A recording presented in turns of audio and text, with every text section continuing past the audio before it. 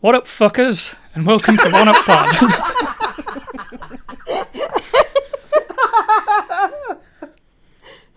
Yes. Oh no. Oh no.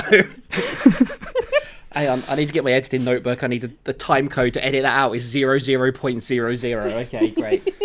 I'm going to do it again, so there's no point. That's staying in. Right. Sorry, I'll do it again. I thought I'd catch you by surprise. It worked. It did. What up, fuckers, and welcome to One Up Pod, the monthly gaming podcast where we take a deep dive at a major game of note. I am your host for this month, Andy, and I am joined by Bash. Hello. Becky. Hello. And Chip. Hello. You okay there, Chip? Yeah, I'm fine. Okay. It's just how I say hello. It's not weird. He's just worried about me being the host for this month. Yeah, very, very worried. This month, anyway, moving on from Chip's fears, we're going to be discussing Square's groundbreaking, game-changing JRPG masterpiece, Final Fantasy VII.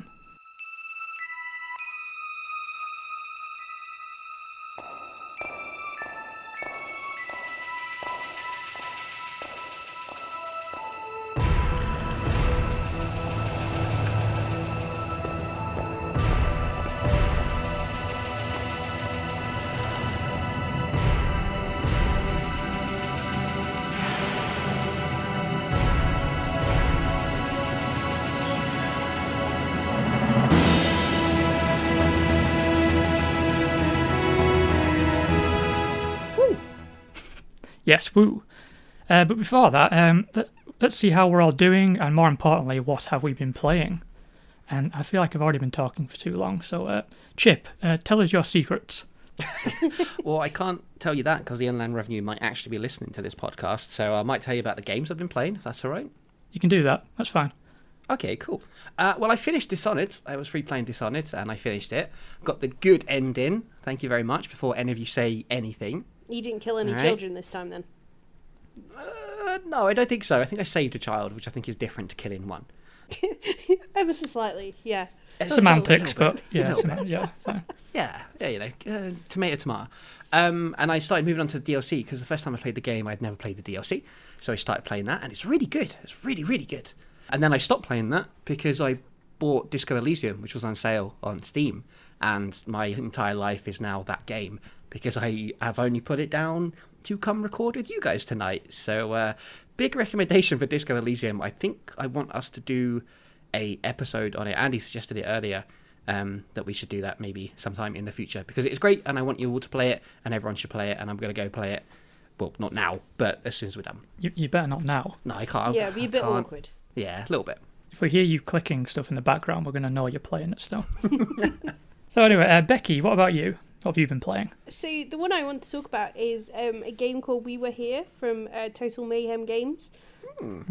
It's a co-op game, so I played it with my friend the other night.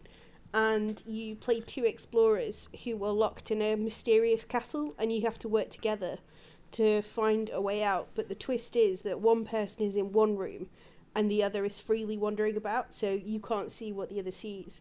And it's really fun. The 2 hours flew by, and it's the first in a series of games, so it's quite fun and bite-sized, as well as being quite tense in places and quite creepy as well. But yeah, it was a lot of fun. I definitely recommend that if you and a friend are stuck for a gaming evening. I'm really annoyed that you finished it in 2 hours because it took me and my friend way longer to finish that. Well, I was playing it with my oldest friend, so I feel there's a level of synchronicity there. I was playing it with my cousin. That's family. Oh, okay. Yeah, no, I was trying to help we her. have blood in our bodies that is the same. I was trying to help you out. You're That's a weird way of describing that. Yeah. Well, it didn't help us either way, and it's free on PS4, right? Or it was free on PS4. It was. I'm not sure if it is at the moment, but Okay. yeah, it's definitely one worth looking out for. What about you, Bash? I have been playing, it was literally just the last weekend, demos from Ludo Narracon. So Ludo Narracon is a digital convention that celebrates narrative video games, indie games specifically. So you can imagine it was about as up my street as any kind of gaming convention could get. And it was an initiative. Yeah, that's basically Sasha Road. Yeah, basically. It was an initiative of the indie label Fellow Traveller, so they published quite a lot of really cool games. And I thought what I would do is mention my favourite demos that I played. So I played Minute of Islands. Minute of Islands, it is like beautiful and also grotesque. Like me. Yes, like you. The artwork, it's all hand-drawn, and it shows. It's really, really atmospheric, and it's about a girl, Mo, who is on a quest to restart a bunch of, I guess, generators. She's a mechanic in post-apocalypse world. I got really stuck on one of the puzzles, just by the way, but still had a hell of a lot of fun. There was also Beacon Pines. Beacon Pines, not a sex game. Like me. Yeah, whatever. But in all seriousness, it was extremely my shit. It had a really cute aesthetic. All the characters are like these little animals, and the character that you play is his mum has gone missing, and his dad is dead already, and there's like a book, and as you go through the story you pick up what they call charms, but they're just words, and then you can like go back in the book and change the tree of how things happen. So my first playthrough of the demo, I had one thing happen, but it was like, oh, but you did collect a charm since your last, so maybe try to change this decision. And it was really cool. I think that's a really cool mechanic, that you can keep changing the story and having different outcomes, and I'm really looking forward to seeing how that plays out. And then just the other one that I absolutely cannot miss mentioning was Kraken Academy with 2 exclamation points. It's holy shit. It's just like it's just everything I want from a game.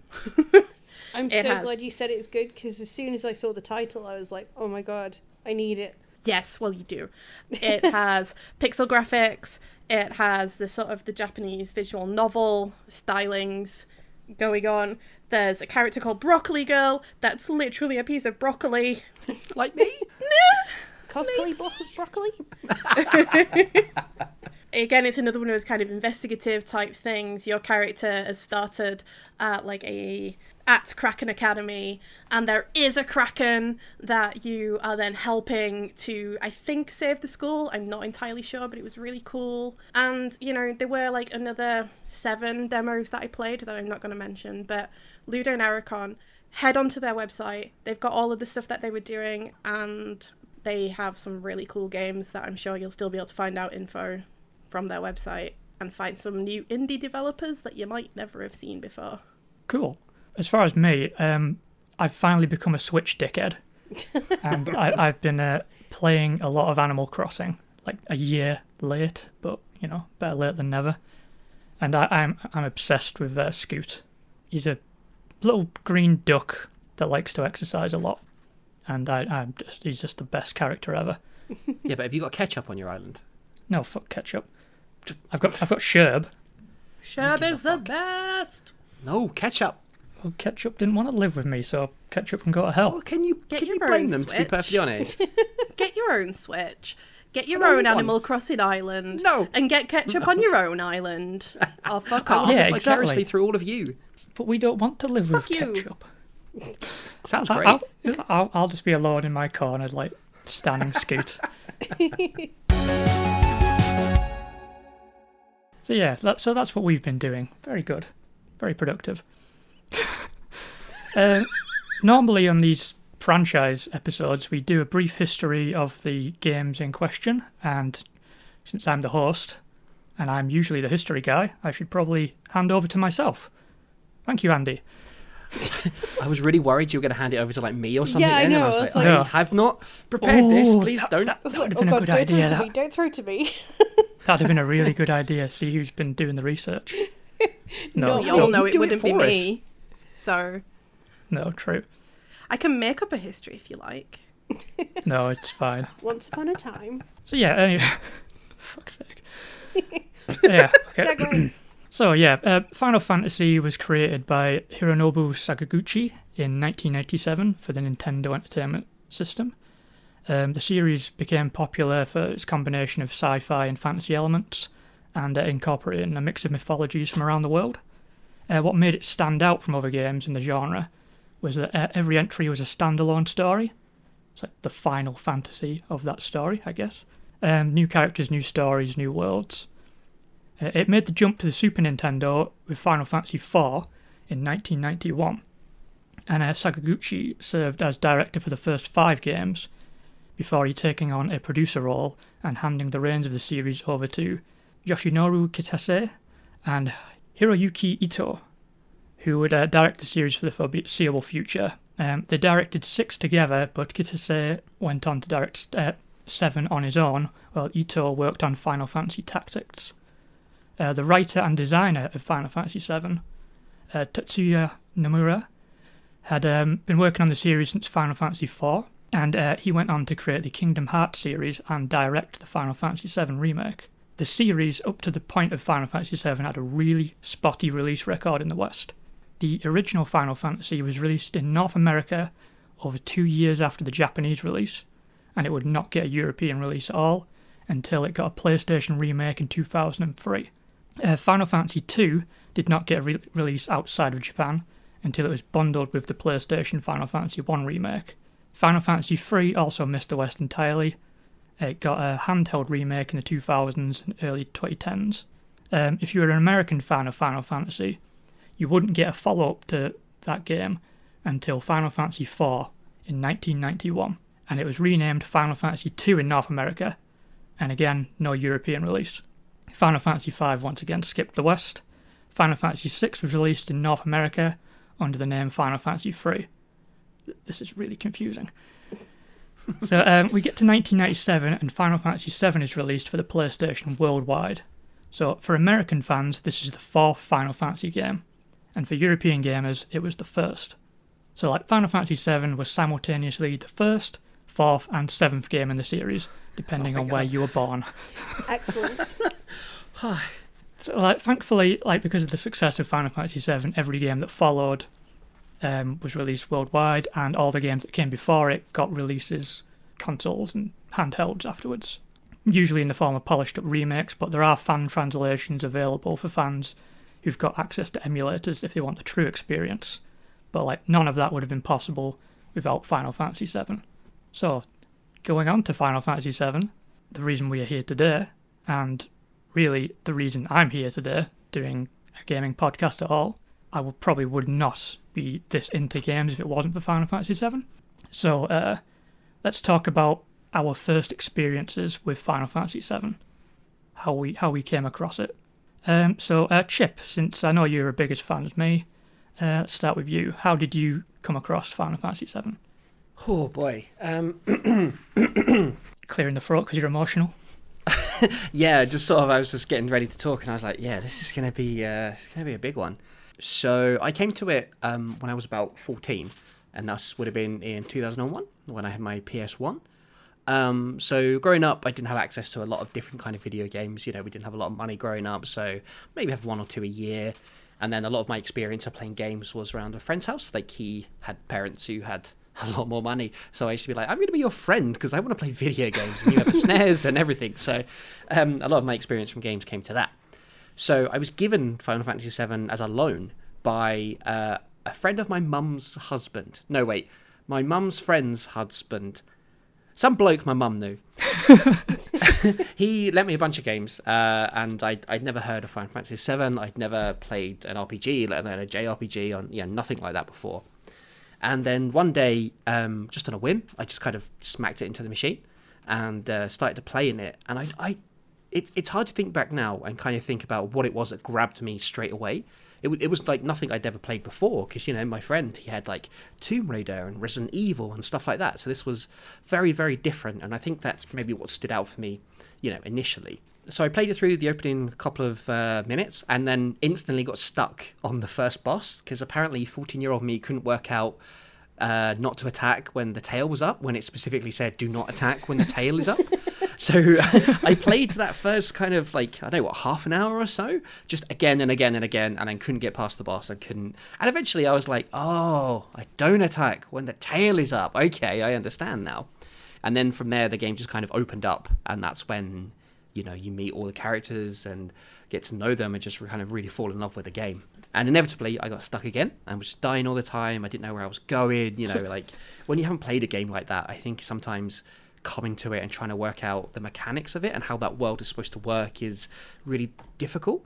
So I hit a point when I was in Midgar still that I just couldn't get past. I didn't know what I was doing. And then I had this really weird thing happen. I was in my granddad's car at one point. I can't remember where we'd been or where we were going. I was just sat in the front, and just being a bored teenager, I opened up the, what do you call it, the glove compartment or whatever we called it in the UK, you know, the little section in front of the car? The glove compartment. Is that what it's called? Yeah. Okay. I don't know why I thought that was an Americanism, but there we go, the glove compartment, there we go. And just sitting in there was an extremely detailed walkthrough for Final Fantasy VII. And, like, I remember picking it up with all this, like, wonder in my eyes, like, where did you get this book? And why did you not tell me you had it before? And my granddad, like, he never knew anything about video games. It wasn't anything we discussed or anything like that. Like, he hadn't bought it for me or anything. He was like, oh, I don't know. Like, he's a boxing coach. He was like, oh, maybe one of the boxing kids left in it. Otherwise, I don't know. So it was just this complete mystery of where this walkthrough had come from, and immediately, like, found the page of where I was stuck and was like, oh my god, I know what to do now. And that's how I was able to get through the game. Actually, that and the fact that I bought a cheat memory card where you can, like, just plug it into your PlayStation and it just gives you loads of cheats. So I had, like, infinity health and stuff like that. But it kind of glitched. So it gave Cloud infinite health, but it also meant none of the other characters leveled up. So there's a point in the game Jesus where any Christ. attack kills them instantly. And I know we'll talk about this later, but the end boss took me literal hours and hours because it was just Cloud versus Sephiroth and, like, no one to help. And much like Andy, you know, said at the start about how, you know, if it wasn't for this game, you know, we might not be here today. It's the same for me. Like, this is more than a game for me. It was a lifeline at the time. So I started playing the game when I was out of school. I left school when I was 12, didn't get back into education until I was about 16. I had no friends at the time. I would barely leave my room. You know, it's a very hard time, very difficult time for me personally. So meeting all these characters and getting this story, it's one of the times it's one of the real bright spots that I can pinpoint from my sort of early teenage years. And I liked video games until then, but this was the first time that I felt like I loved a video game, and I was so wrapped up in one that it just consumed me. And that has been my story with Final Fantasy for the last 20 years. That was my initial experience with it anyway, and that's why it's such an important game for me personally. Well, it's going to be hard to follow that. So, Bash, how about you? Of course, you'd come to me. Because that's just who I wrote it down first. So. I thought it was aggressively fine.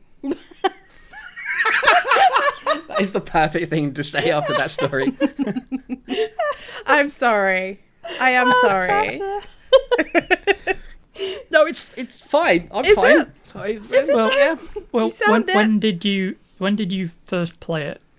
So I tried it back in the 90s, Okay. a couple of times, and it just didn't do anything for me. And then I tried it again on the Switch last year, and it still didn't do a great deal for me. And then I played it for the podcast, and that is And now that you is love it, and it's your favourite game ever. It's okay. Just let Chip hear what he wants to hear. Thank you. I'd love an omelette right about now. Oh, this is going to be interesting as it Get progresses. someone else to make it. Right. Well, Becky, what about you? I don't have a history with this franchise at all. I think I laboured under the assumption until very, very recently that all the Final Fantasy games were sequential. So now we were on like Final Fantasy 3 million. I was like, well, I'm never going to catch up, so never mind. And then you guys were like, we're going to do Final Fantasy 7 for the podcast. And I went, but I haven't played the other 6. And then found out that, you know, they're standalones. I had no real comprehension of what I was getting into. And it took me a very long time to regress back to late 90s gaming. I really struggled with it at first, of like the graphics and the gameplay and the mechanics of it, which I know we'll talk about later. But yeah, so it was an experience, I think, introing myself to Final Fantasy, specifically this one. What sort of experience? A mostly positive one? No, I'm gonna stop that joke now because I think it's really cool that we finally have a game which I think we're gonna slightly disagree on in the friendliest way Yeah. possible. Yeah. There's, I we're all think it's coming cool. at it It's from gonna add to different the debate. experiences. Yeah, exactly. Yeah. It's like if you grew up watching Star Wars and then you showed it to somebody who'd never seen a Star Wars film before, and they just kind of went, "Yeah, that's fine," and then you feel like someone's punched you in the stomach, but really it's just the experience is different. Yeah, I can take the pain of my friends not liking my favourite game of all time and just put it in a little shoebox and shove it under the bed. Are you sure? Because you're bringing it up a lot. Yeah, It's all right, Chip. I'm here. thank you. Please tell me how your experience, Andy, because that will help me. Well, I'll just talk about how I first played the game. I'll talk more about my emotional bullshit later on. I'm just delaying the inevitable. So it was 1997. This game was like all over the magazines and stuff. It was like a big deal when it was coming out. I was well aware of the Final Fantasy games before then, but I'd never played one because, like I said, they were only released in North America and there was only 3 of them released. And importing games was insanely expensive back then. Seeing a Nintendo exclusive coming to PlayStation, a console that I happened to own, it was like, wow, finally, I get to play a Final Fantasy game. And not just a Final Fantasy game, it would be like my first RPG. And so that was just really exciting. It was like it's hard to imagine now, like where like every genre is just everywhere. But like coming into a game like an entirely new genre for the first time, it was the great unknown. It was like really exciting and a little scary. Was it going to be worth it? And I was getting the game for Christmas, but because I was a little cunt, I knew where my mum was hiding the stuff. So, and there was no plastic wrap on the game because my mum obviously opened it to check all the discs were there, because there was a lot of discs, which was unusual at the time. And so I could just easily take it when she was at work. I'd take it out of the cupboard, play it for like an hour or two, put it back in. So like when it got to Christmas Day, I was like I think I was on disc 2 by then. So like my mum didn't have a clue though. She wouldn't have known how far in the game I was. So it's fine. So Did you manage to defend your surprise? You do, yeah. I mean, I already knew I was getting it, but I just didn't let her know that I knew where she hid it. She wasn't a very good hider. So I was just like, she just assumed I was just really good at the game, like somehow, like on day one. So, wow, you're doing really good in these boss battles. It's like, yeah.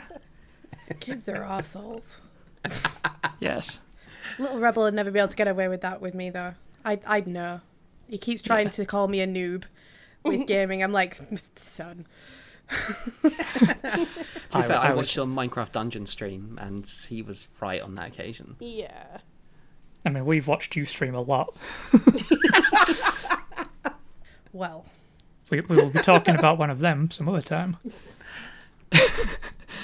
So yeah, anyway, within minutes, I knew this game was like a big deal for me, and like I knew it was going to be one of my favorite experiences. Like I had no idea that how big a deal it was going to be, but I already knew like within the first 10 minutes that this was something special. Let's get into the game itself and talk about the story, the characters, and the world building.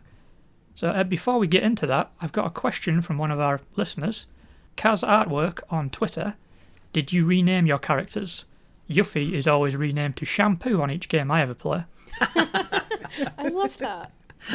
I want to know the story behind that. I want to know why. I really wish, we should ask it afterwards. Yes. So I won't lie, I did at least one dirty name run on the game, like one of my repeat plays. Is that supposed to But- surprise us? No, Yeah. I just try to be honest here. Yeah, okay. But the one change I do remember making on my first playthrough, it was the only one I did. I renamed Yuffie to Buffy because it was the late 90s. Nice. Yeah. So I can see that. I can see that. it just made sense to me. I mean, the names rhyme. It wasn't that deep. But yeah. So anyway, did anybody? I'm assuming Chip. Yes, you would have renamed the characters at some point. Yeah. Only on my initial run. So it's just first time, because it gives you the option to change the name. And I was like, my name's Cloud. Cloud's a rubbish name. I'm not going to use that. So I think I must have watched GoldenEye quite recently, because I renamed Cloud to 007. So you seemed a bit like a secret agent, sort of. I renamed Barrett Jackson, and I don't know why. And the only other character... Yep, and the only other character I renamed was Red 13, because I couldn't read Roman numerals back then. I didn't know what it meant, even though, WrestleMania used them all the time. I wasn't sure. So I renamed Red 13 Neil. Now that is not a surprise at all. Oh my god. Suddenly the Dungeons and Dragons names make so much more sense. Hey, it's my uncle's name, so I was just inspired, I guess. Neil. He's not a big lion dog, but yeah. Neil. When you know everything you know about that character, like he's a great warrior and stuff, you're like, oh, Neil. Here comes Neil to save the world. I want to fight alongside Neil. Neil is going to be in my party. And I think that's the, once a month I have to pick out a bad thing I've done in this game, so I think it's going to be that this month. Just the absolute disrespect to that really good boy. Oh dear. So, also as a follow-up to that, unless do you guys have any names you've changed? No, I kept them because I thought I'd get too confused on the podcast. Yes. Yeah, that's fair. That's fair. I kept them because I couldn't be bothered changing them. I'm already loving Sasha's approach to this game. I love it's such a Goldilocks episode, this one. So yeah, there's a follow-up question from Crazy Merdav or Crazy Merde. I don't know how to pronounce your name. Crazy Merdav or Crazy Merdavi, whatever your name is. How did you originally pronounce the character names? Mostly I pronounced them right, except for Ket She, because I called them Kate Seif. No, that's wrong. I'm sorry. I looked it up. That's how you pronounce it. I don't care. It's wrong. It's Kate Sith. I'm sorry. I will not change this. And it is Aerith. It is not Aerith. I'm sorry. Yeah, I was also going to say, like, we all got Aerith wrong because the localization fucked us. No, everyone else is wrong. We're right. But the remake changed her back to Aerith. Don't care. Aerith. That's her name. I know the name of my own wife. And was there already. Yeah, that took longer than I thought, actually, until Chip revealed his marital status. I don't know if I should point out that I mean Aerith and not Kate Sith. I feel like that was obvious, right? It did need clarifying, probably. Okay, cool. Just checking. The only other thing I got wrong was Mako. I used to call it Mako. Yes. Which is a pretty minor thing, but yeah, it took me like nearly 30 years to realise I was doing that wrong. Again, I think we all did that though, right? Because it's Mako. It looks like Mako, but apparently it is Mako. Yeah. Also, I've heard people say Yuffie and not Yuffie. No, it's Yuffie. I'm going to Yuffie. Okay, good. Do you know Again, we're right. It's Chocobo, not Chocobo. Chocobo. I'm going to say Chocobo. I'm sorry. No, but I was... Again, my investment in this is relatively low, but I know that it's Chocobo, not Chocobo. Because it's the sound they make when they run. They go Chocobo, Chocobo, Chocobo, Chocobo. Uh-huh. That's how I know. But it's apparently said Chocobo. I just we're going to get a lot of angry tweets, aren't we? Everything like Chip and Andy said it because I assumed they knew because they'd played it so much. There's no voice track. It's only till the remake where we started hearing names said properly. And like a lot of the characters aren't in that yet. So it's not our fault. I'm really worried we're going to meet Sid in the remake and it's going to be like, oh, hi, Darren. No, because you're not in charge of naming things. Onto the character. We may as well just get into the main characters right now that we've talked about how to say their names wrong, or possibly right. Is there any favourites among the core cast? I know Chip's married to one of them, apparently, in his head. Kate Sith. Kate Sith. Ket She. Am I allowed to talk about how much I love Sephiroth at this bit? Not yet. Okay. You need to. I just want to get that in there. Like, We're going to get there. okay. It was like, oh, let's talk about the characters we love. Can I talk about Sephiroth? No, No. I meant the core cast. The playable characters. Oh, Okay, that's fair. I wish Sephiroth was a playable character. So do I throw him off a fucking cliff. Imagine all like the extra like hair flicks and things you could do. Be amazing. Is this going to turn into a Sephiroth fan cast? I'm sorry, I just love a hammy goth villain. Like, I mean, speaking of hammy goths, Vincent Valentine. yes, Yes. I love Vincent. He's just He's great. so very...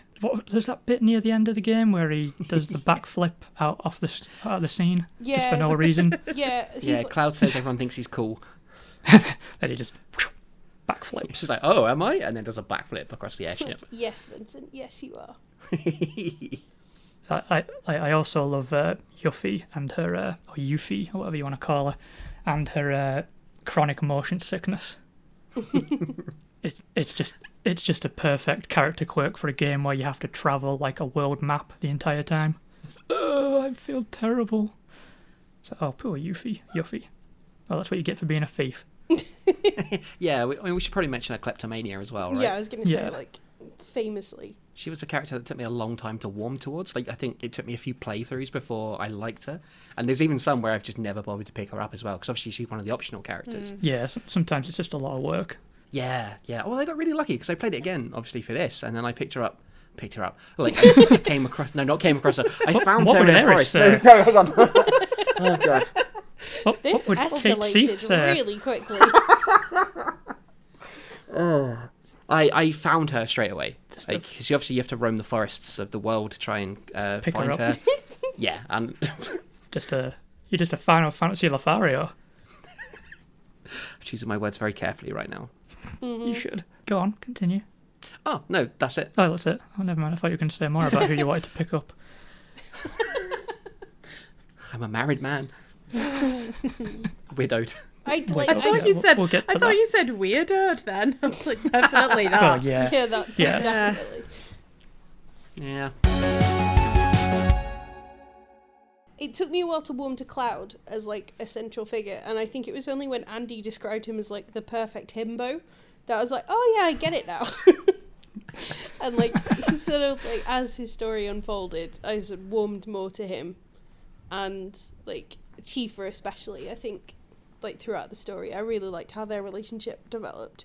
Yeah, I really like Tifa. Like, I think with this game, like a lot of people came across it when they were quite young, and like a lot of these characters became their first like big gaming crush, and I think Tifa was probably mine. I think Aeris was a better fit for Cloud, but I always liked Tifa more.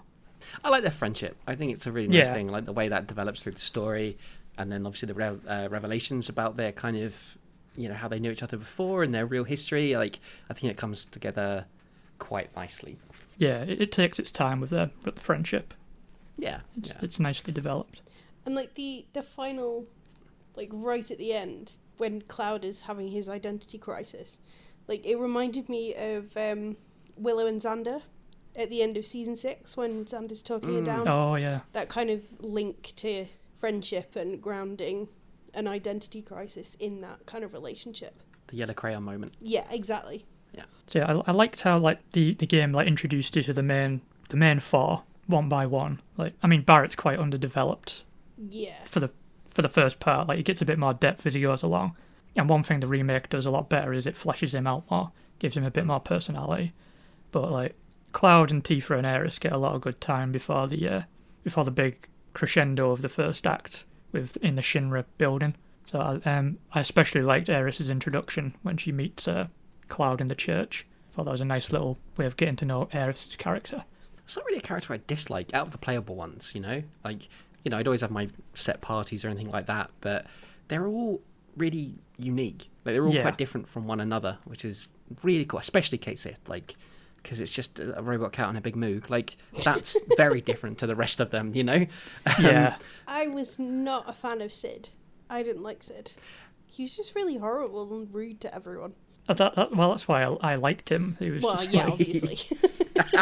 it was, well, not just, yeah, but yeah, that, I just like how every character brought a different dynamic to the group. Yeah. Like, there's a lot of variety in the characters. There's a lot of variety in the the non-playable characters, like the villains, like the Shinra board group, like there's a lot of different odious personalities there. Like, they could not be bigger Tories if they tried. Oh yeah, it's our monthly Who's a Tory in this game. Yay, it's Shinra. I promised Ben that I'd slam the Tories at least once on this podcast, so... Nice, easily done. With the Shinra thing as well, like, people gripe about, like, politics in gaming, acting like it's a new thing that's infecting the medium.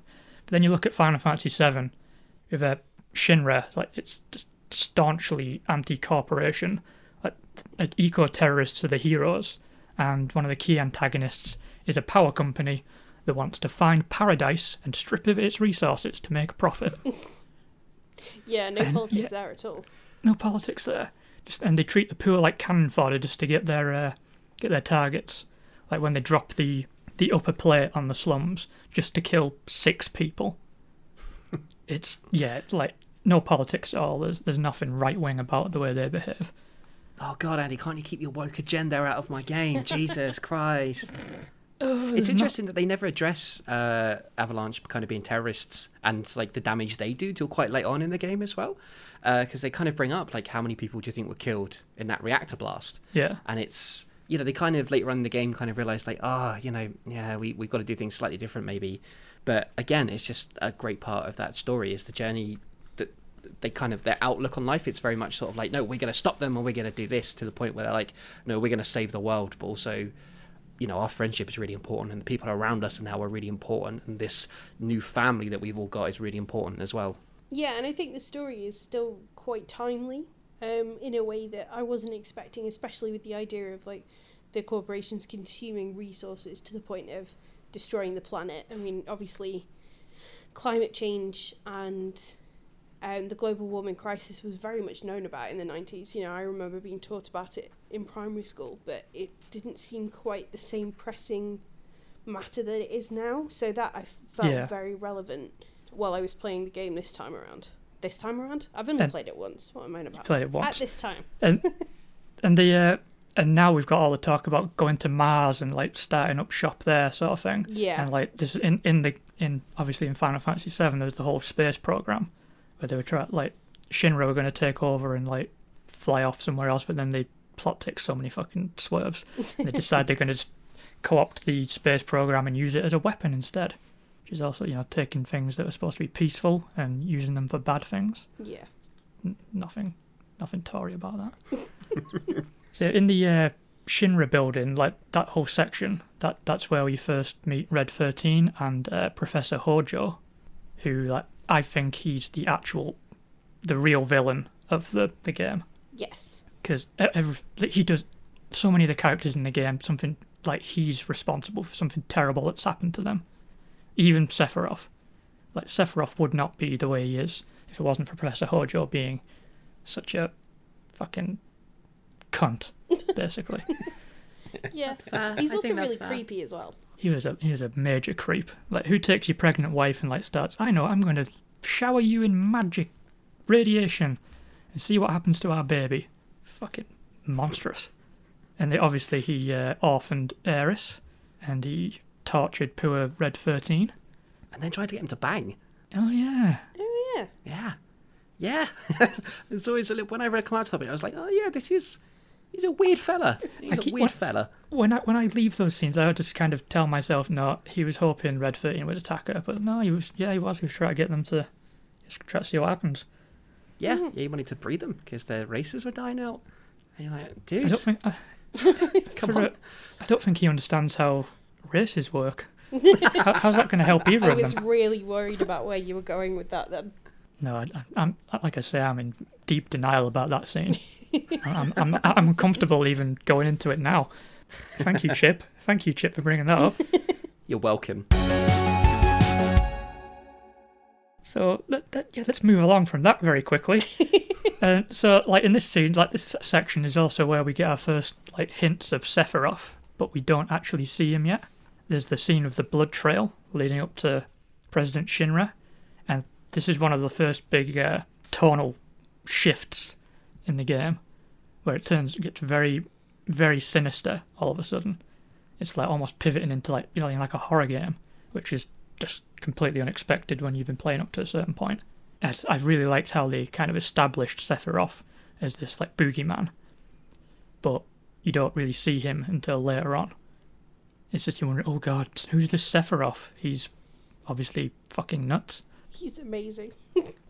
I think Is this where you want to go and tell us how much you love Sephiroth, Becky?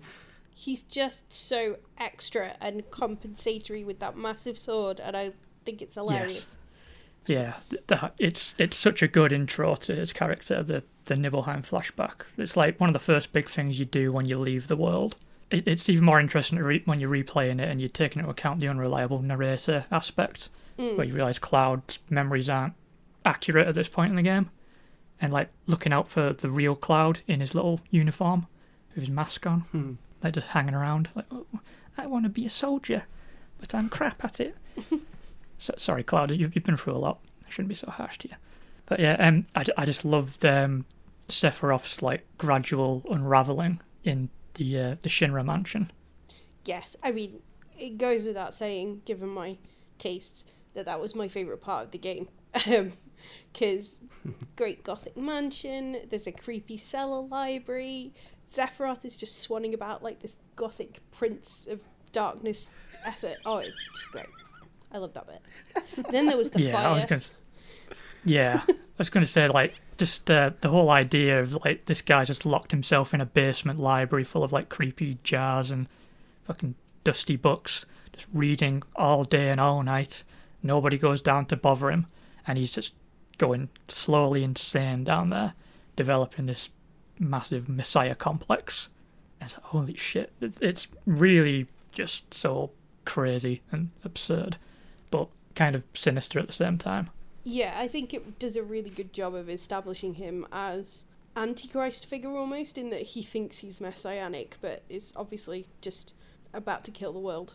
And like, I love the shot of him with the fire burning in the background, where the music like really swells and it's all very dramatic. Yeah, I think it's a really good kind of setup for the rest of the story and for him as an enemy and an integral part of everyone else's journey as well. This is really hard for me to talk about because obviously it killed my wife, so I'll just try and get through this as best as I can, I guess. No, he's awesome. It's I mean, like I was saying at the start, like, it took me so long to kind of progress in the game, so he was always this kind of presence that you never met, and you only heard the name and the reputation, and you saw the damage that he did, and with his like fucking massive sword, yes. So he, like, in my head, he kind of got built up really big before I even met him, and I think the actual reveal as well, it doesn't disappoint. Like, the setup works really, really well, and then where he goes after that and who he actually is, it just flows really nicely, and it's just, for me, he's one of the best. I mean, I know I'm biased because I love this game, but he's one of the best villains, I think, in games. Absolutely, I think so. That he walks that fine line between being ridiculous but also pure evil. Like, some of the most entertaining villains are like kind of absurd but also extremely dangerous. Like, Alan Rickman was great at walking that line. Yeah, it's many that different kind roles. of like complete ham who can turn like on a dime into something really, really sinister and violent, and you're never quite sure, because they are so ridiculous, you're never quite sure when that turn's going to happen, which makes them all the more sinister. Yeah. I think, like, one of my favourite bits in that whole bit in the library is where he's, like, because obviously it's quite primitive animation, he's, like, stomping down the corridor sort of thing, and Cloud just stood behind him like, what are you doing? And then he stops and says, out of my way, I'm going to see my mother. And then those chosen by the planet kicks in. Like, that's that theme, because like Sephiroth's got two themes. That tells you everything you need to know about him. he needs two themes to encompass how evil he is, and then he walks off, and you can't catch up to him. And by the time you get out of the mansion, everything's on fire. He just works fast. I know you have to take some kind of creative license there, but it just feels like everything just escalated as soon as he walked out of the mansion. Oh, I could believe it of him as well. Yeah, I could believe he could just set a town on fire within 3 seconds. Yeah, well, they establish how powerful he is, like, before he goes insane. That scene with the dragon that attacks you, Yep. he just takes that thing out with one hit. So, like, using the in-game mechanic that you're so used to, the combat system, to establish how powerful he is. That was a really good idea of that on theirs. They could have done that in a cutscene, but instead they used it in an actual thing that you think, oh, I'm going to have a fight with a dragon, and you do fuck all to it, and then Sephiroth You just die Yeah, I was going to say, my out of the version, way. like, I got an attack in, and it was like 200 Pitiful. hit points or something, and I was like, yeah, and then died. And I was like, oh, Yeah. never mind. and Sephiroth just wipes him out with one hit. Yeah, Don't worry, Cloud. I'll use my massive fucking sword. it really is, like, hilariously large. There's a lot of like weapon compensation going in the game, but Sephiroth's is particularly like his sword needs to be bigger than everyone else's. Yeah. Well, he goes for length and Cloud goes for girth, so maybe that's the difference. Well, Zack went for girth. if we're being That's accurate. true. Yeah, Cloud. nicked Cloud just inherited Zack's Zack's girth. Oh, gosh. Since we're talking about Sephiroth being the most evil bastard alive, it's probably time we get to the most evil thing he ever did. Do we have to? We do. I don't want to, but we do. But first, Becky, would you like to explain to us like how you experienced this like monumental scene in gaming history? Because it was something, wasn't it? It was, yeah. So when I was playing this game, I knew Sasha was playing it as well, but she was playing it a bit further behind, so I was messaging Andy and Chip with thoughts separately. And we got to the bit where it's the Temple of the Ancients first, isn't it? And then it's the forest where... Or you go back? I can't remember. I think it's the forest, then the Temple of the Ancients. Okay. You have to go through the forest to get there. Yeah, so we'd had the big reveal that Cait Sith / was a spy, and they did the big sacrifice to let everyone go free. And Andy and Chip had said there was this big sad moment coming up, and I needed to prepare emotionally. So I was thinking, okay, well, that wasn't that sad, so there must be something else. And then you find out Eris has left, and she goes off on her own. And I was like, oh, and I knew it was to do with Eris, so I thought, well, that's it. And I wasn't that upset. I was like, oh, God, am I really cold-hearted? Like, am I dead inside? And had a minor existential crisis, because I was talking to the guys who were going, oh, it's so emotional. It's so, like, depressing. I'm so sad. And I was sat there going, I mean, it's not that bad. Like, she just... That's because you came into the chat and you're like, I got to that bit, guys. Yeah, because I thought it was that bit. And we're like, I oh, thought... mate, are you okay? Like, oh, yeah, we know what it's like. And then Chip And mentioned, like, skewering Eris. And He wasn't subtle about it at all. like, what It was happened. very clear. But I didn't realise, because I misread that as, like, Cloud... Because Cloud attacks her in the scene before, when he comes to. You thought Chip was being dramatic. So, yeah, I thought Chip was being hyperbolic, and I was like going, I don't get this. So, it was late. I put the game down before you get to that bit. And I come back to it probably a couple of days later and go through the next bit where Eris is killed, and then messaged Andy and Chip like, wait, she dies? And they were both like, What yeah, the fuck? what? Fucking deja vu. We've had this chat. I don't Have you understand. been in denial for this long, Becky? What the fuck? And then it transpired that we'd been having two very different conversations. and to be honest, that made it all the more shocking because I was like completely not expecting it by that point. So yeah, it was an That emotional was roller coaster. so weird. But yeah, Yeah, you said, "Oh, I'm crying now." It's like, well, we thought you were crying before. I don't think we offered much sympathy at that point because we were done. We were over it. We'd been there for you at that time. Yeah. And then you were like, no, I need it now. We was like, no, we're done. We've given you you had that. We can't go back and relive it now. We were really sympathetic when you were just sat. You were just like, "Oh, you ran away in a forest." like, oh, that's a bit sad. But yeah, like I had a You proper two big existential wimps, what are you crisis. sad about like, that? am I a sociopath? Like, am I just not experiencing? Or are these two just a bunch of fucking pansies? Or like maybe this was more impactful like when you were younger. Like I don't know. It was a different time. People didn't leave in the girls 90s. running away in the forest was a lot more traumatic back in the 90s. So yeah, it was an experience, and I'm still not quite sure how it Christ. happened. But I really wish I'd got the transcript. Like, I would have just gone back and found it and just read it verbatim about what the how the conversation transpired, where we were so clearly talking about Aerys's death. Like, what I think we should do is we should find that transcript and do a separate dramatic reading Ooh, of Yeah, that that whole would be fun. exchange. especially me like arriving 2 days later, like she dies. Because I think I did put it 2 all in days caps later. as well. I was like, what? So yeah, that was my experience of Aerys dying. It was very different to everyone else's. Yeah, I really wanted to lead with that because that's to soften Yeah. what follows. So, Chip, why don't you talk about the death of your beloved? Okay. I'm only doing this because I don't want to talk about it yet. Yeah, it's hard because it's a moment in gaming that still affects me to this day. Like, you know it's coming and you dread it coming, and then when it happens, it's just still really sad.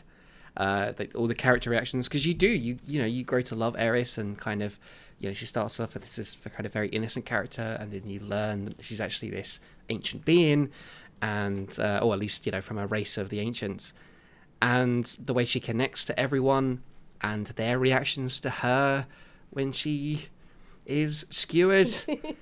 Why did you have to say the that? first time I played it, I bawled my eyes out. Like, because it's the first kind of death in maybe just media in general, like films, reading, anything like that just broke my damn heart. Like, it might be my first heartbreak as a kid, as a 14-year-old coming across this, and I still think it's an incredible scene.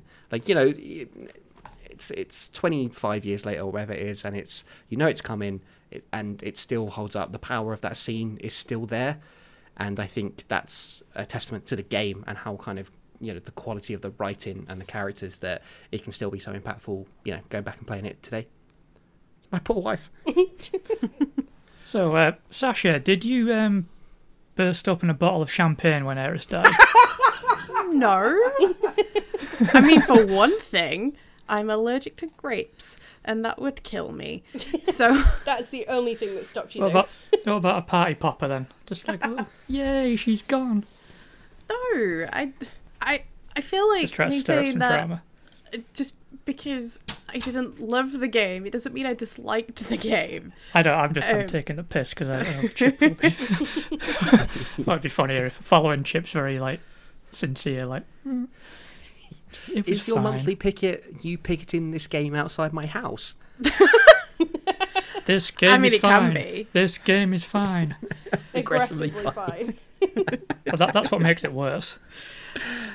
Did this scene touch you? Are you do you have human emotions? I think that's a topic for a different podcast. Right, so I already knew. I knew the entire story of the game before playing this. I've known it for years. Yeah, it's got a big reputation, that scene, especially. It was a thing that I knew was coming almost to the point where I knew when it was coming as well. And I think there are certainly a lot of elements of the game overall in terms of gameplay and meandering elements that mean overall it sort of hampered my enjoyment of the game. So whilst it was sad and I did enjoy the story throughout, but that was a sad moment, I didn't cry. And considering I cry at every fucking thing and almost every day, Sasha's sad life. Sasha's sad life. Pick it up. New and segment. Well, we're pivoting into being a therapy podcast, so... I cannot state enough that I really wanted to love this game because I know how much you two enjoyed it, and I know how much, even my partner, it's his favourite game in the whole world. But yeah, no, it didn't get me to the degree it did you guys. Yeah, no, that's fair. Especially if you weren't into the game by that point. It's something you have to be really attached to Aerys and all the other characters and be invested in the story to really take along with it. So for me, yeah, with Chip, the death of Aerys was possibly the defining moment of like gaming for me, and I know a lot of people it's the same way. Like you look at the YouTube comments of like a video of that scene, and there's people who like saying like 20 years later and it still hurts, sort of thing. It definitely, for me, it changed my perceptions on what stories in games could do and the effect they could have on me emotionally. Because like before that, like I was just playing like mostly like platformers and beat 'em ups and stuff where you don't really have characters die other than like Mortal Kombat, but that's kind of the point. So this was like my first experience of like grief for like a video game character especially. It's something like games have done really well, like tapping into since, like Red Dead Redemption 2 and The Last of Us 2. Like getting like, but this was like the first one for me, and I imagine for a lot of people. You spend so much time with this character, and then suddenly they're not there, and you start to miss their little interactions and their little mannerisms, and there's just things you're noticing aren't there anymore, and it really like just like stuff like her like gently teasing Cloud because he's super serious and brooding, or like offering support to a character. Yeah, it was a genuine feeling of grief at the time. I cried just like Chip, and I felt like distraught for a long time after it. I feel like it put me now just hearing you say that. It put me in like a proper. I think it put me in the right mindset for the rest of the story, because the rest of the story is really about honouring Aeris and doing it for her, because like they've got to finish the job, because they find out that Aeris's plan worked and she had successfully reached the planet, but Sephiroth is blocking her spell from doing what it's supposed to do to save the world. So like I felt extra motivated to like kick the shit out of Sephiroth because we needed to make sure Aeris's death was for something. Yeah, fuck Sephiroth. Yeah. And I mean, you speak about Sephiroth's theme as well. Her theme is just absolutely beautiful. Yeah. I picked up, I don't think I have it anymore, but I had an album of a live orchestra performing the music from Final Fantasy VII, and that's that theme being played like that is... I still get teary-eyed listening to it. It's got that weird mix of being incredibly sad because of the attachments to it, but also it's just a really beautiful piece of music as well. And the orchestra version especially is just like stunning. I would highly recommend people seek that out if they can. I mean, I know we're going to talk about the soundtrack, but yeah, that's one of my particular favourite pieces of music from that game. Yeah. I think it's stunning, and I still get a guttural reaction to it whenever I listen to it nowadays. I don't want to talk about the remake too much, but like seeing that when it gets to the bit when they're remaking the opening cinematic, and you see Aeris's face like in the Mako embers, and the music starts playing, like I like had a physical reaction to it. Like I started getting, I felt my breathing kind of. Yeah, because that was the trailer as well, right? Or like the initial teaser trailer, the announcement trailer, whatever you want to call it. I was like, my eyes like started welling. I was like, oh, she's back. Yeah. Like, it was like really, and like when you go back to her house and her music starts playing, like it's a really lovely reinterpretation of her theme. Are you two okay? Do we need a minute? All right. We're not supposed to get emotional until the end. I thought we penciled that in. Well, no, I wrote again. We cry again. So yeah, it's just really like just it still hits me hard, like especially the music, like you said, that the theme just brings back a lot of memories. Okay, from one traumatizing, sad moment to another. Chip, do you want to talk about Cosmo Canyon? Do you know what? I do. I'm glad we're doing it in this order because, I mean, I cried in this game. I always cry in this game twice. And once is obviously with Aeris, and the next is in the Cosmo Canyon bit. I feel like we haven't spoken about Red 13 very much. Apart from the fact when we were speaking about him breeding with Aeris, just to bring that up again for Andy. But Red 13 is one of my favourite characters.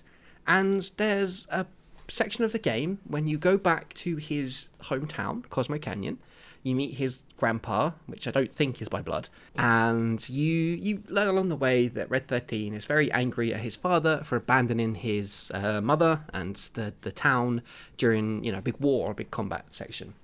And his grandpa takes you on a little journey through Cosmo Canyon, through this big old vault, And it ends with Red 13 finding out that his dad is actually a hero who is still protecting the town, and he never abandoned them. And he does Sada Woos, and it just rips my heart apart because it's so lovely, and It is. Saddles. it's sad and it's so hard to talk about because it's so gorgeous. And the statue that his father turned into starts crying. Yep, like me. Ah, God. You're a statue that cries. I am. At least this isn't tragic. Yeah, this is happy cries in a way. Yeah, it's nice that he's reconciled his feelings with his father. Yeah. One of my favourite sections of the game because it's just such a lovely, tender moment. And a game that has a lot of moments. This is a highlight one for me. Gets me every time. And the Cosmo Canyon theme, if we're going to talk about the soundtrack again, is just, like, it's just a piece of music that I will find myself humming around the house just every now and then. It just burrows its way into my head and doesn't leave for a couple of days. It's one of the best pieces of music, one of the best sequences in the entire game. And yeah, I love it. I love Red 13. He's my boy. I really couldn't add anything more to that. Yeah, you said it perfectly. I think for me that moment hit me more than the Aeris thing, to be Oh, fair. thank God. I really worried what you were going to say. Yeah, I was very Shit. nervous. I think the It was whole the pause. thing was just a waste of my time. No. That should be the trailer. It's a waste of 30 to 40 hours, give or take. The episode title in which Bash wastes her time. Again, quite remarkable considering the amount of things I do waste my time doing. I really loved Red 13. You say he was your boy. I kind of, as character score would have said, he was my boy. I felt probably more invested in his character than several others. I don't know if that just says more about me and how I attach to animals. in any medium. I'm like, animal talking friends. animals. That's fair. Yeah, that's fair. Humans, bleh, no. Animals, yes. Sada Woos. Saddles. I mean, if we want to talk about names as well, I mean, do you think there's purists out there that are like, no, he's not Red 13, he's Nanaki. That's his actual name. Please don't call him Red 13. There will be, but they can fuck off. Hey, at least we're not calling him Neil, okay? No, I staunchly refuse to call him Neil. I'm going to call him Neil if I ever play this game again. The next time you play it, you won't be able to unsee that. Yeah, no, it'll be Neil now from now on. When you play the remake, you'll be like, oh, there's Neil. Yeah. Oh, Neil. What's What he a doing to guy. Eris? Oh no! Saddle. Like Chip said, Cosmo Canyon's just one of the highlights of Final Fantasy VII. There's a place to visit. There is a lot of really memorable, like amazing places to visit in the big world of Final Fantasy VII. It's like they've all got a very distinct identity, which I really like. They're like the Midgar slums and like the upper part of Midgar are like worlds apart, and then you've got like Nibelheim, which is like a little quaint little village. They've got Junon, which has got like a little fishing village underneath, and then this big like fucking fortress on top. And there's like the Golden Saucer, Costa del Sol. They all feel like distinct, and that's what I love about this game. Like with a lot of world design in games, there's a tendency to make everything connect and like make sense, and that's just not really how these things work. Like in games like The Witcher 3 or even like Final Fantasy 15, they have a habit of trying to make sure everything feels like it belongs beside each other, and it just feels quite homogenous. Even in the best possible open world designs, there's that sort of feeling of sameness. Whereas with like Final Fantasy 7, I feel like it's more plausible. Like, 'cause we don't really live in a world where everything looks the same. You go to any corner of the world, and you're going to see things that aren't possible, like back home. It's like almost like a completely different planet you're going to, and that's what makes like the world of Final Fantasy 7 feel so like big and unpredictable and alive. Yeah, I can definitely confirm that there's nowhere in Sheffield that they do chocobo racing, so... Have you looked? No. Yes. So how can you confirm it then? Oh my God. I'll be right back.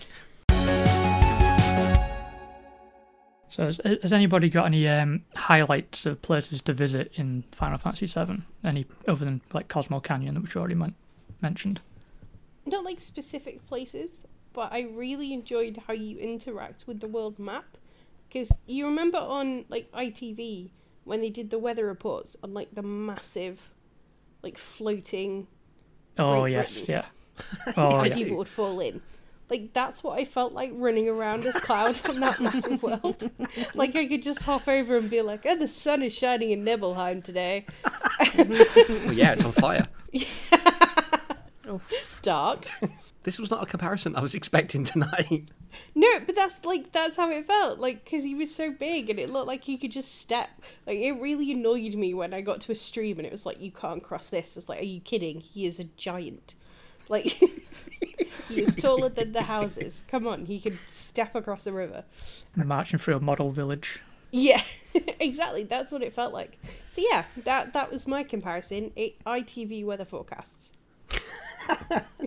So with that world map, I when I was a kid, I felt like that was the biggest thing I'd ever seen. Like holy shit, this world is massive, and it felt at the time. It's how I feel about an open world game. Like now, like I can explore everywhere, but like when you go back to it, it's a very linear map. Like you can only really go to like once you've left one place. There's really only like one or two other places you can go. But at the time, it felt like I had an entire world to explore. I was like, wow, this is amazing. And I didn't even consider like how they designed it to like funnel you through. It just felt like I was exploring it on my own volition. It's probably easier to see the tricks being played now with the way the open worlds have changed. But at the time, I was like completely suckered in. I thought I was finding these things like organically. I'm really glad it was linear because I'd have got lost. I did get lost. I went back into Midgard like 3 times before I realised where I was supposed to go. I flew past Midgar a lot when I was in the airship. I was like completely lost. Like, where the fuck is the goddamn Temple of the Ancients? And I kept flying past the wrong place. Like, no, it's not there. Fucking. And oh, is this it? It's in the middle of nowhere. No, that's fucking Golden Saucer. Jesus Christ, where is it? That's definitely a thing that gets me. Like, I know the game really well up to a point, and then I just have to start looking at like walkthroughs and stuff like that just to make sure. So it's when you get to the high wind and when you get the submarine as well. But the submarine especially, because obviously you can't see necessarily where you're going, and some of the gaps under the water are very small. Like when you get to the little Vincent side section where he meets his former love and Sephiroth's mum, that took me so long to find, even with a guide to telling me how to go, because it's not easy to find in the submarine. And then trying to just get about, because obviously once you're in the high winds, you can go absolutely anywhere. It's all open to you. Yeah. And I found that very confusing at times. It's like, where? Like I know where some of these things are, but what is that dot the where I want to go? What is this one? I don't know if I've been here yet. How do you get to Wutai? Because it's there, but you have to land away from it to actually go there. Yeah, I missed having a map with names on it. I had many tabs open while I was playing this game, yes. like various different walkthroughs, and one of them was just a map with the place names on it, because I've got so used to games now, like showing you objectives, showing you where to go, naming things on a map as you would expect, that I remember like trying to navigate this one, and I'd just be like, I don't know what the dots are. Like, which dot am I supposed to be going to? And then obviously you get the blue dots to represent the different bits of transport. But I didn't read that. I was like, why are there now blue dots? Do I need to go to the blue dot? Like, what is happening? So yeah, and you all you get is like a character briefly saying, "Oh yeah, Sephiroth went south to Nibelheim," and then you're like, "Okay, but where is that?" No, I'm not going to tell you. You must find it now. You will have no help whatsoever. You're on your own, fucker. That's like most 90s games, really. They're just like, you're on your own, fucker. Definitely. Yeah. Like, good luck. Most 90s games. You're on your own, fucker. You mentioned briefly there my 2 least favourite words in gaming. Which I don't know if this is the right place for me to maybe bring up my criticism of the game. I like the quiver in your voice. It's like, is this the audience? Space? It's like you heard me reach for the bat. Just a disclaimer, there will be no violence between hosts on this podcast. No, we can't guarantee that. Just emotion. It's going to be purely emotional violence. So I think this hampered my enjoyment of the game a lot. The fact that it's a linear game hiding behind the idea of being open world but not actually being open world. And so for me, it felt like whenever I was meandering about, sort of, you know, feeling a bit directionless, it felt like I wasn't progressing. If you weren't moving through the story, you weren't progressing. I 100% would not have done this game without a walkthrough, but what I find really interesting is even people who have played it and loved it can't or don't choose to do this game without walkthroughs. I think that says a lot about the game. I'm sorry. I think, well, as someone who is obviously... Oh, yeah, no. And I think, though, it feels like a valid reason for me to come into this and try playing it again now, to just look at it and go, I understand why this wasn't for me in the 90s, because I just felt frustrated playing it. And now, the hook never really felt like the gameplay. It always seems to have been the story. And so those open world elements, but they're not really truly, because you couldn't really go back to stuff. So there's a lot of stuff that was like kept behind gates, like, so whether it was characters or whether it was, you know, little bits that you could be given. And I just think, even looking at this through the eyes of, obviously, I feel quite passionate. I know we all do, but I see things through that eye because my son, being autistic, I see things through the idea of accessibility. And I don't know if it's because I'm sort of neurodiverse myself. I totally, like, can understand and identify quite acutely why this game didn't work for me. I found that quite a frustrating part of the game, that it had the idea of freedom, but it wasn't actually free. And if you got lost, it just felt like you were just then stuck in a limbo in the game until you worked out what you were doing, which I totally understand is really great for a lot of people who love that, and that's fine. I'm all for it. It just, yeah. I couldn't play it without cheats, and I couldn't play it without a walkthrough. Sorry. No, don't apologise. Like, I think it's a very fair criticism. I when I first played it, I didn't need a walkthrough. Like, I just kind of like instinctively went along with it. I understood where I was supposed to go next, all these things. But coming back to it after several generations of like gaming evolving and changing, like different quality of life additions to games, like Becky said, like objectives and markers on maps and stuff like that. Now I have to play. I do have to constantly like address like a guide to work out what I'm supposed to do next. Even a game I know the story, like I know how it plays out, but it's remembering how to get to the next stage. I'll get lost, or I'll need help, like making a timed jump like on the wall to leading up to Shinra Tower. I remember like I could do that perfectly when I played it as a kid. Playing it now, I had to check a Reddit to find out how to make a jump, to like, because I was using like a modern sensibility of like following my eyes and like timing the jump like that. But what I was supposed to be doing was I was supposed to listen for the sound and then react to the sound. And I wasn't doing that. I was like I was in a modern mindset, and it was something I had to kind of, on this replay, I had to kind of start to like deprogram a lot of my modern sensibilities, like Becky said, like to like start getting rid of all of these, like letting go of the comforts that I was used to, and kind of going into a game that's a lot more unforgiving and a lot more like obtuse. Yeah. At the time, that was very like, it was a very appealing thing, having a game that was just like, it demanded your entire focus, because I had a lot of free time. So like I was perfectly happy to like just throw myself into it.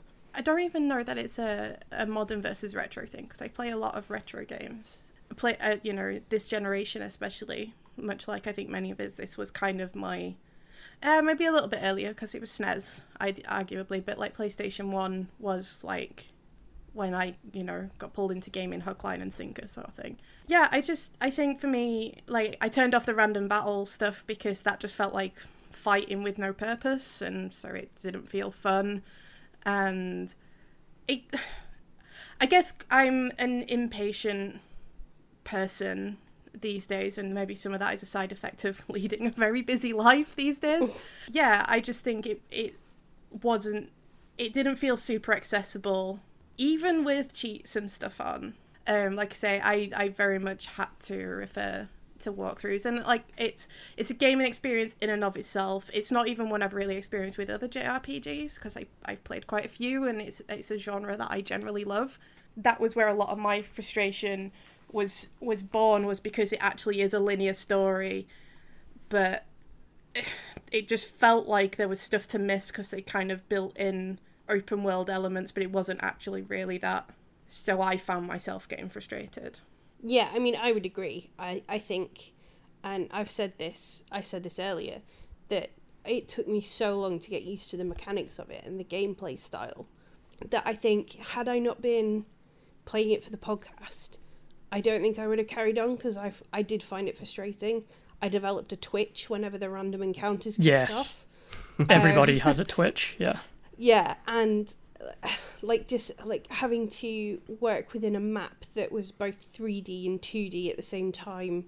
Like the bit where you're trying to make your way through to the market, and you've got that pipe, and you have to go underneath something to go up something and down something, and oh Christ, yeah. Yeah, and I just couldn't click into seeing where things were interactive. Like, for me, I love open worlds and I love RPGs in a contrast to Sasha.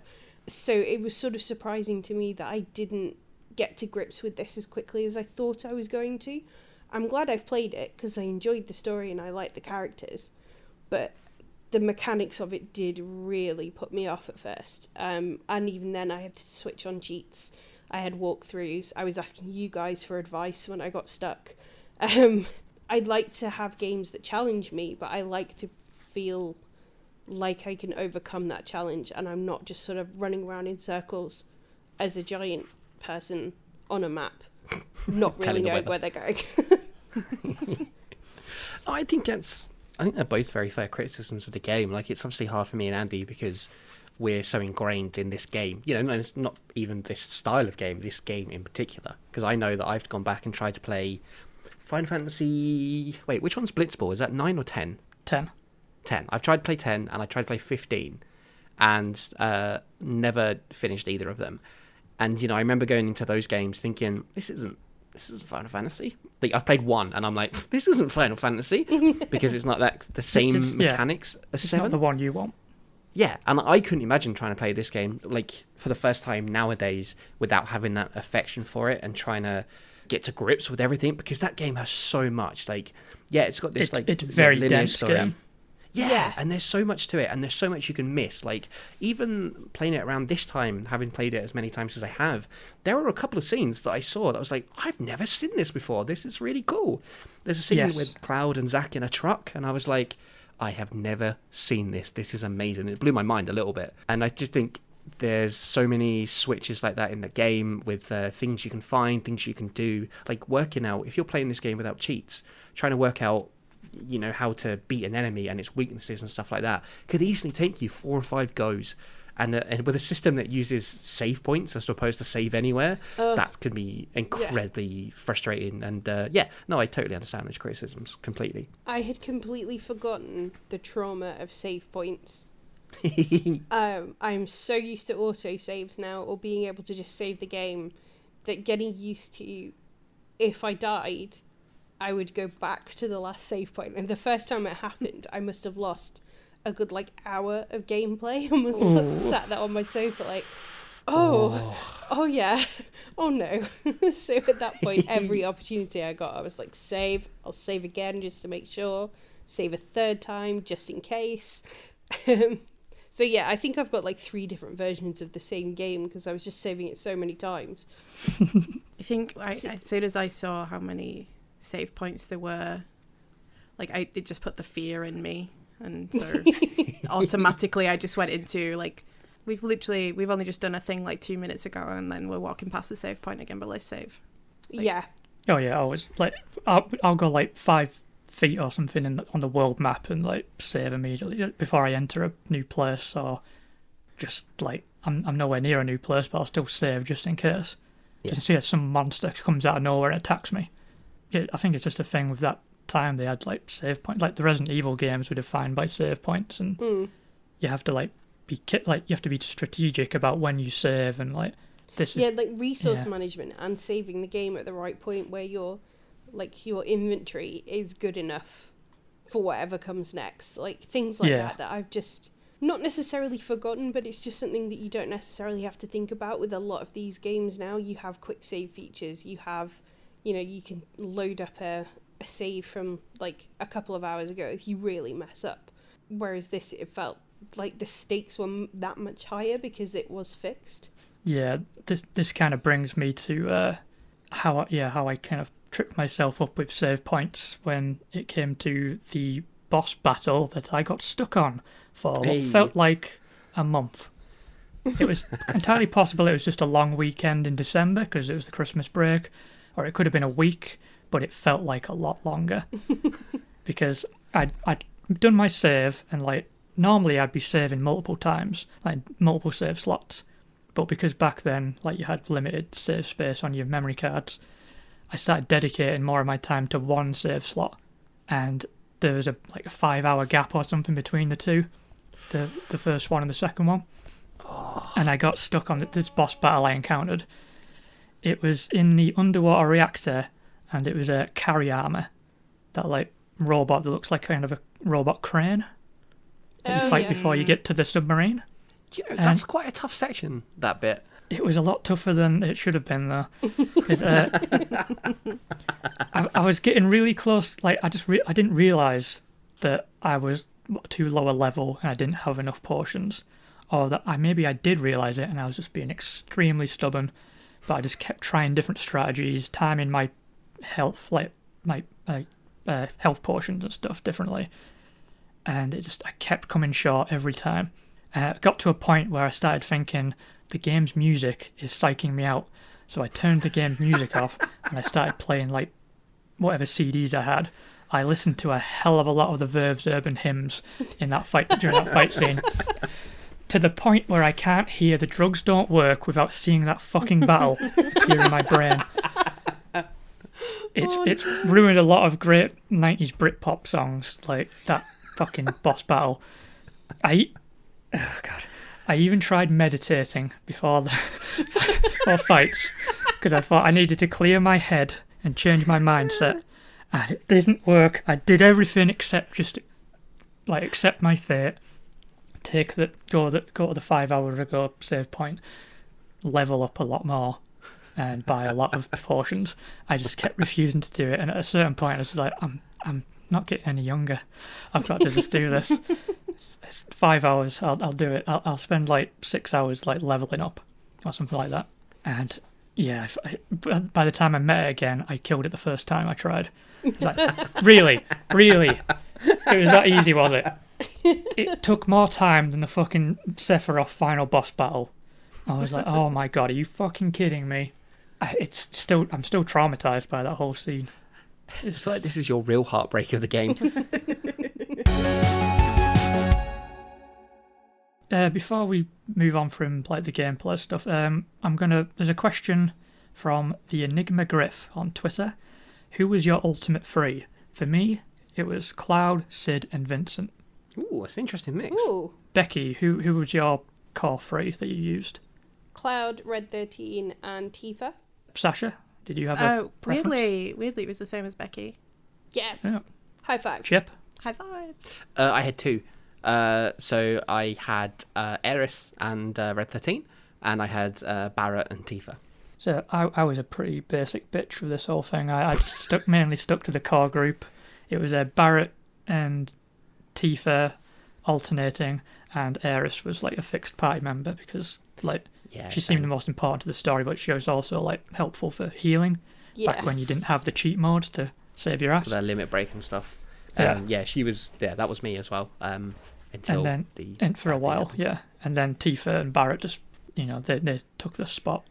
But I had to basically change my entire combat philosophy once I didn't have Eris to help save my ass in a fight. But apparently I didn't take it on enough because by the time I got to carry armor, I still wasn't healing myself properly. So I was still grieving, I think. We've talked about how the game plays and we've talked about the story, so let's talk about the other element that is what makes the game so important historically. It's the visuals and the sound. So first of all, we'll start with a question from friend of the podcast, in inverted commas, Ben, Duke of Bellingham on Twitter. Why does everyone remember this game fondly when it looks like turd now? Final Fantasy VI for the win. Can you ban someone from downloading a podcast? I'm going to try. You can. First of all, fuck you, Ben. I agree. And I don't have a second thing. No, that's enough. I think you've said it all there. Have you though? Yes. Have you though? Yes. Have you, though? I mean, we can say it again if you want. Fuck you, Ben.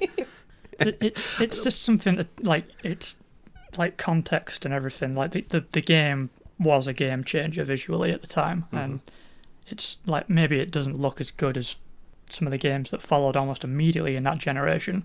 Like Final Fantasy VIII already looked like a quantum leap ahead of Final Fantasy VII, but at the opening sequence, like the introduction of like blending in-game graphics and with the cinematics, it was revolutionary really at the time. It completely blew my mind.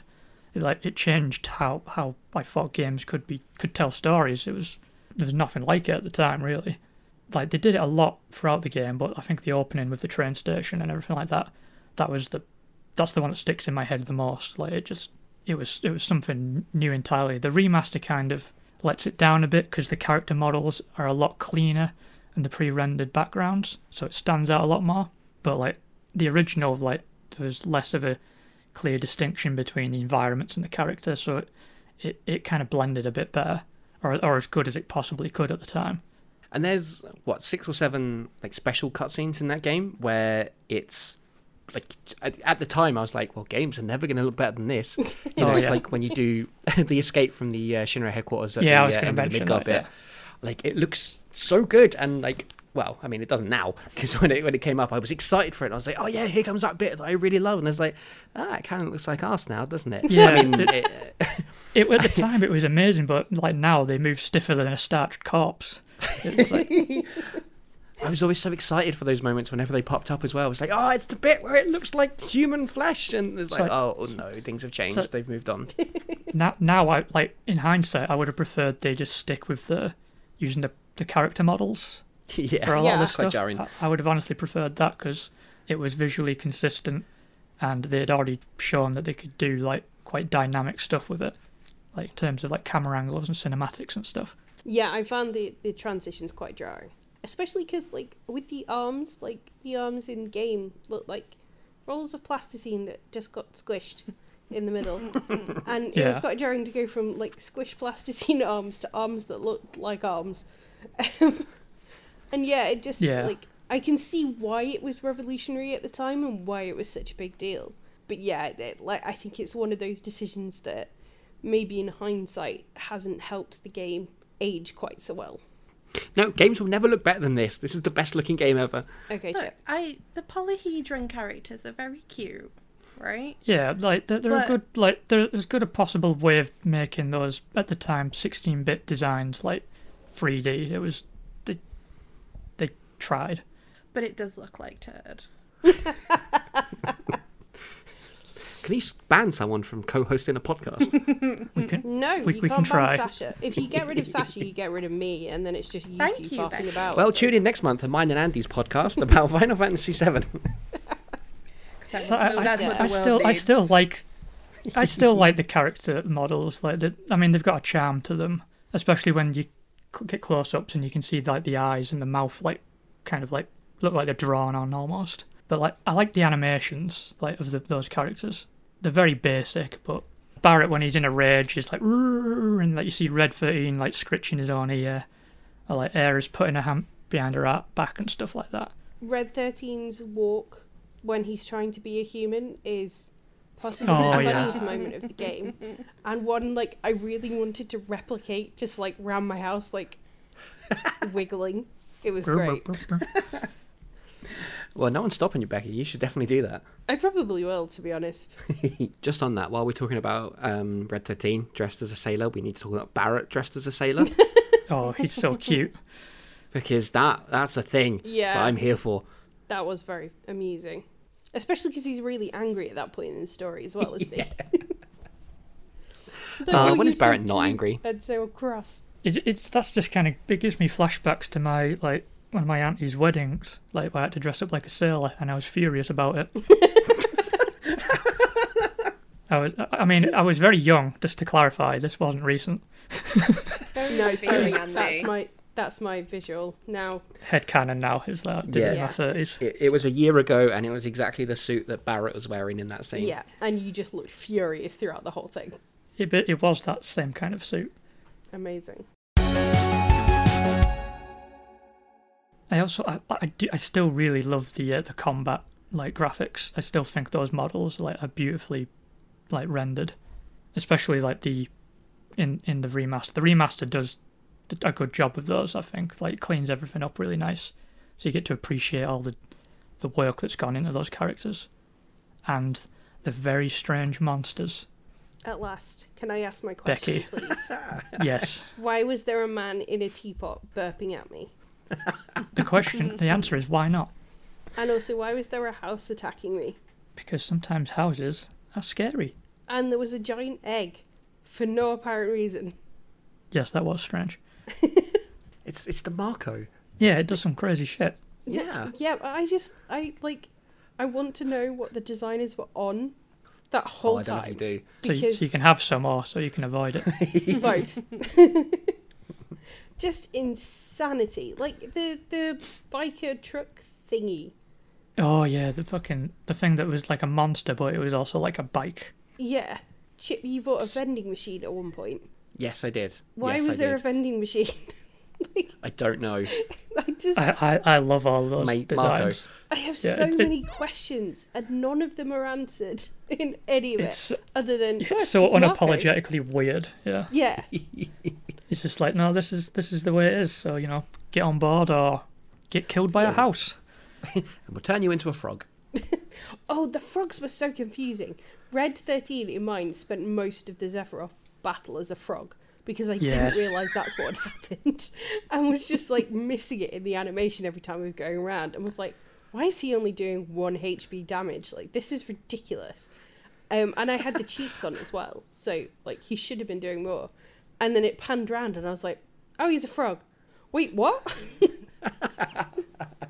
Yeah, I completely forgot about the frog thing. Like on this replay, I equipped everybody with stuff to protect them from like silence and falling asleep and stuff like that. I completely forgot to equip anything that'd stop him from turning into a frog. So like Cloud got turned into a frog when he was battling Sephiroth. And I was really concerned that when it gets to the final confrontation, where they're facing each other and like Cloud's about to let rip with the Omni Slash, that he'd be a frog for that part. So oh, thank God they changed him back to normal. So that'd kill the drama for me a little bit. Just Or a possibly bit. make it better. I don't know. if I did. I think I quite like want to see Frog Cloud swinging a massive sword at Sephiroth. Yeah. I think that would be amusing. Can we talk about the summon animations as well? Oh, because I yes. still think they are great. Oh I yeah, love they're the still really summons. cool.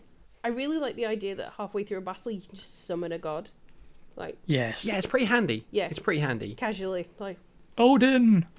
Hear my Surprise. call! Now we're going to talk about the music of Final Fantasy VII, and honestly, I just love everything on the soundtrack. Like every single theme, basically. yeah. I really, really enjoyed the score and the kind of how it copes with the tonal shifts, especially when you go from something like the marketplace where it's all like funky tunes to like battling Sephiroth where it's like full on choral Carl Orff Yes. nightmares. Yeah, you're right about like the tonal shifts, like going from Costa del Sol to like the Shinra theme, like in the same scene, like Shinra arrive at Costa del Sol, and all that happy music suddenly, dun, dun, dun. Oh God, the bad guys are here They're to ruin here. ruin our beach holiday. Like the Chocobo music, and then there's like obviously like we said, Sephiroth's got 2 themes because Yeah. he's so evil. He needs 2 themes. He's so extra. I loved those chosen by the planet. That's my favourite one. The one where when he's gone insane. But also One Winged Angel is just so ludicrously arch. It's just a perfect fit. It's just perfect for a guy who's game got all a over. literal god complex. It's just I love the boss theme as well. Like when you meet a boss and it goes into it and it's like, oh, it's like, yes, come on, I'm gonna fuck up this giant monster. Let's go. And then Yeah. you die. And then you die. It's this may be a surprise, but it is my favorite gaming soundtrack of all time. Colour I'm me shocked. surprised. I know. I'm just gonna let it hang out there for a second. Yeah, I love it. I love every single song on it. I will not skip past a single one. whenever I do something well in my life, I do like to hum the victory fanfare. I don't use it very often. Oh, well, that got sad really quick. Well, a lot of the game's quite sad. There's a lot of my favourite themes in the game are like melancholic.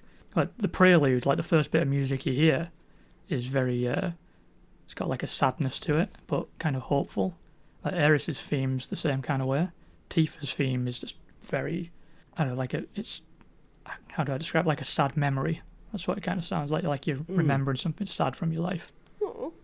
There's a lot of that in the game, like, and there's all the more lively stuff like Cosmo Canyon and the Golden Saucer stuff. Oh, do you know what? I think maybe the Golden Saucer one, I do love it, but maybe it's my least favourite because that is one that really burrows in your brain.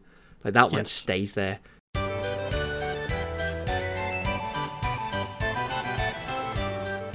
So we've kind of covered everything with the game up to this point, so let's kind of wrap things up a bit.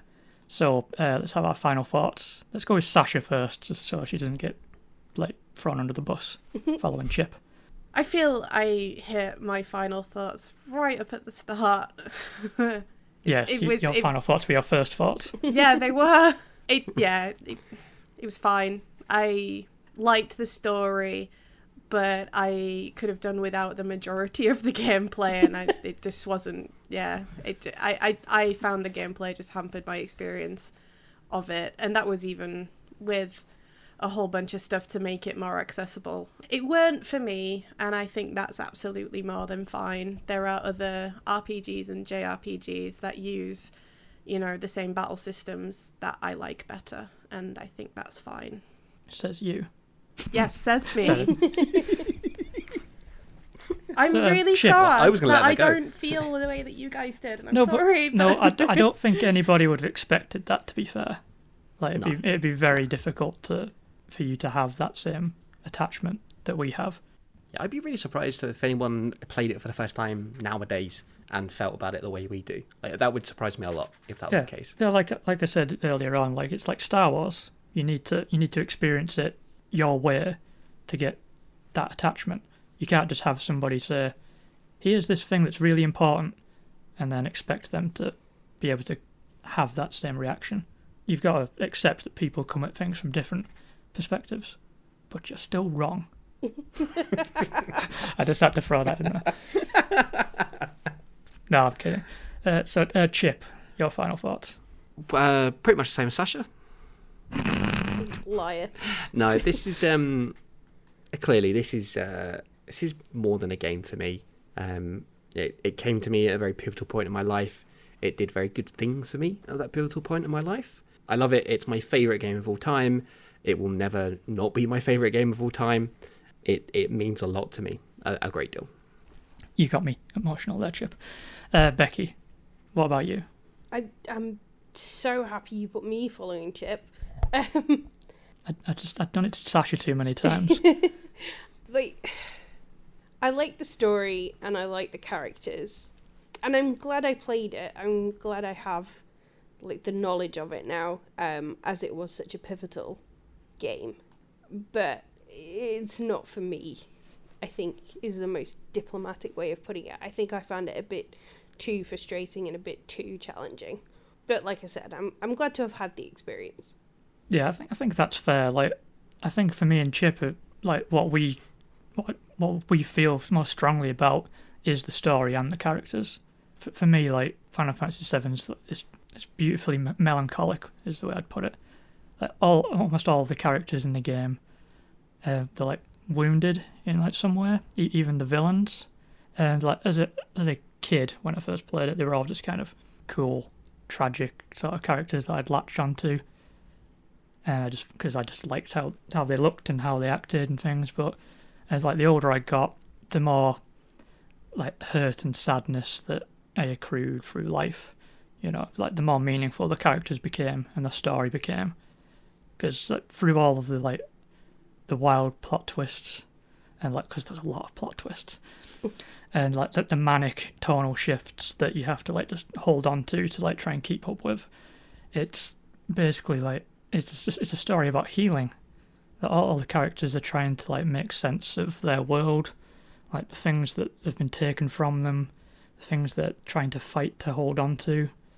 Like even the planet itself is it's wounded and it's trying to heal itself. And it's really rare for a game from my like youth to have like grown more meaningful and more valuable to me as a person, like the older I get. But this is one of them. Like it's like Chip said, it's more than just a game. It's beyond measure what I can say what this game means to me.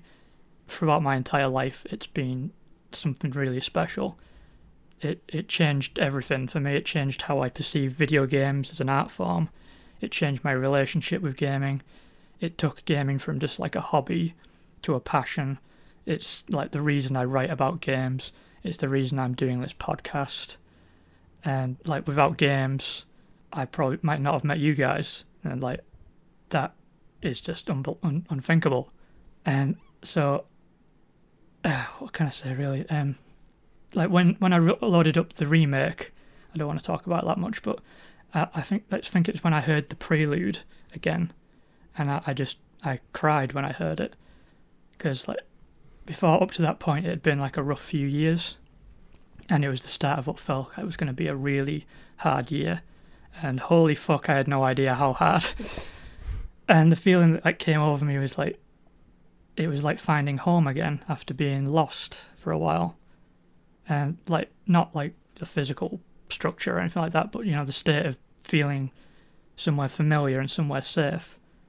And that's like Final Fantasy VII to me. It's my anchor to feeling safe and happy. So there's nothing else like it in the medium, or any medium, that will mean as much to me as Final Fantasy VII. Not Star Wars, not Spider-Man, like things that have like meant the world to me. None of them can touch Final Fantasy VII. I load this game up like once a year, and like any hurt I might be carrying at the time, it just peels away for a while, and then like I just feel like that kid again, whose biggest problem in the world was fighting that fucking robot in the submarine hangar. Andy, you're gonna make me cry. So yeah, that's Final Fantasy VII. Whew. Sorry, I need a moment. Yeah. Segway. Segway.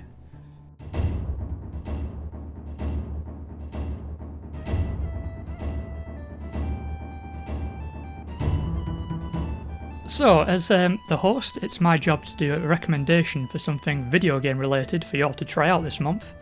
And this month I am recommending Sexy Waluigi. Oh no, Andy! No! Nope. No! Yes, it's happening. Do not taint this. Nope, it's happening. You just made one No. of like the most beautiful conclusions to a podcast. I already had Sexy Waluigi written down, so this was already planned. Andy, It's not related to Final Fantasy VII. Come on. It doesn't have to be related to Final Fantasy VII. I respect it. You would. You would. No. No. No, look, Yes. if we cannot No, accept... I'm not looking at anything. Stop showing it to me. Chip, look, if we can't accept Waluigi as a sexual being, then we will never progress as a society. So basically all I want you to do Amazing. is Google Sexy Waluigi, and let's have a look to see what's going on. I mean, you assume I already haven't. I know you have, it's fine. I'm not going to. I was not He's expecting this tonal he's shift, wi- and I am uncomfortable. There's one in him, he's wearing suspenders with no shirt on, and he looks ripped. That's quite good. Oh, Christ. This took a turn. What is happening right now? It's like Final Fantasy VII, wild tonal shifts. How dare you? No, it's not. How Ooh. dare you taint this thing we've just had? Big fan, Andy. Very I don't proud. really know what to do with myself now. Oh, there's one where he's wearing a bra. I want a shower. That's I nice. want to scrub myself clean from this. So yes, Google Sexy Waluigi and have a good time. So, Jesus fucking Christ. what did you expect? Not sexy Waluigi. No. Well, I've been threatening it for a long time, so. Oh, Christ.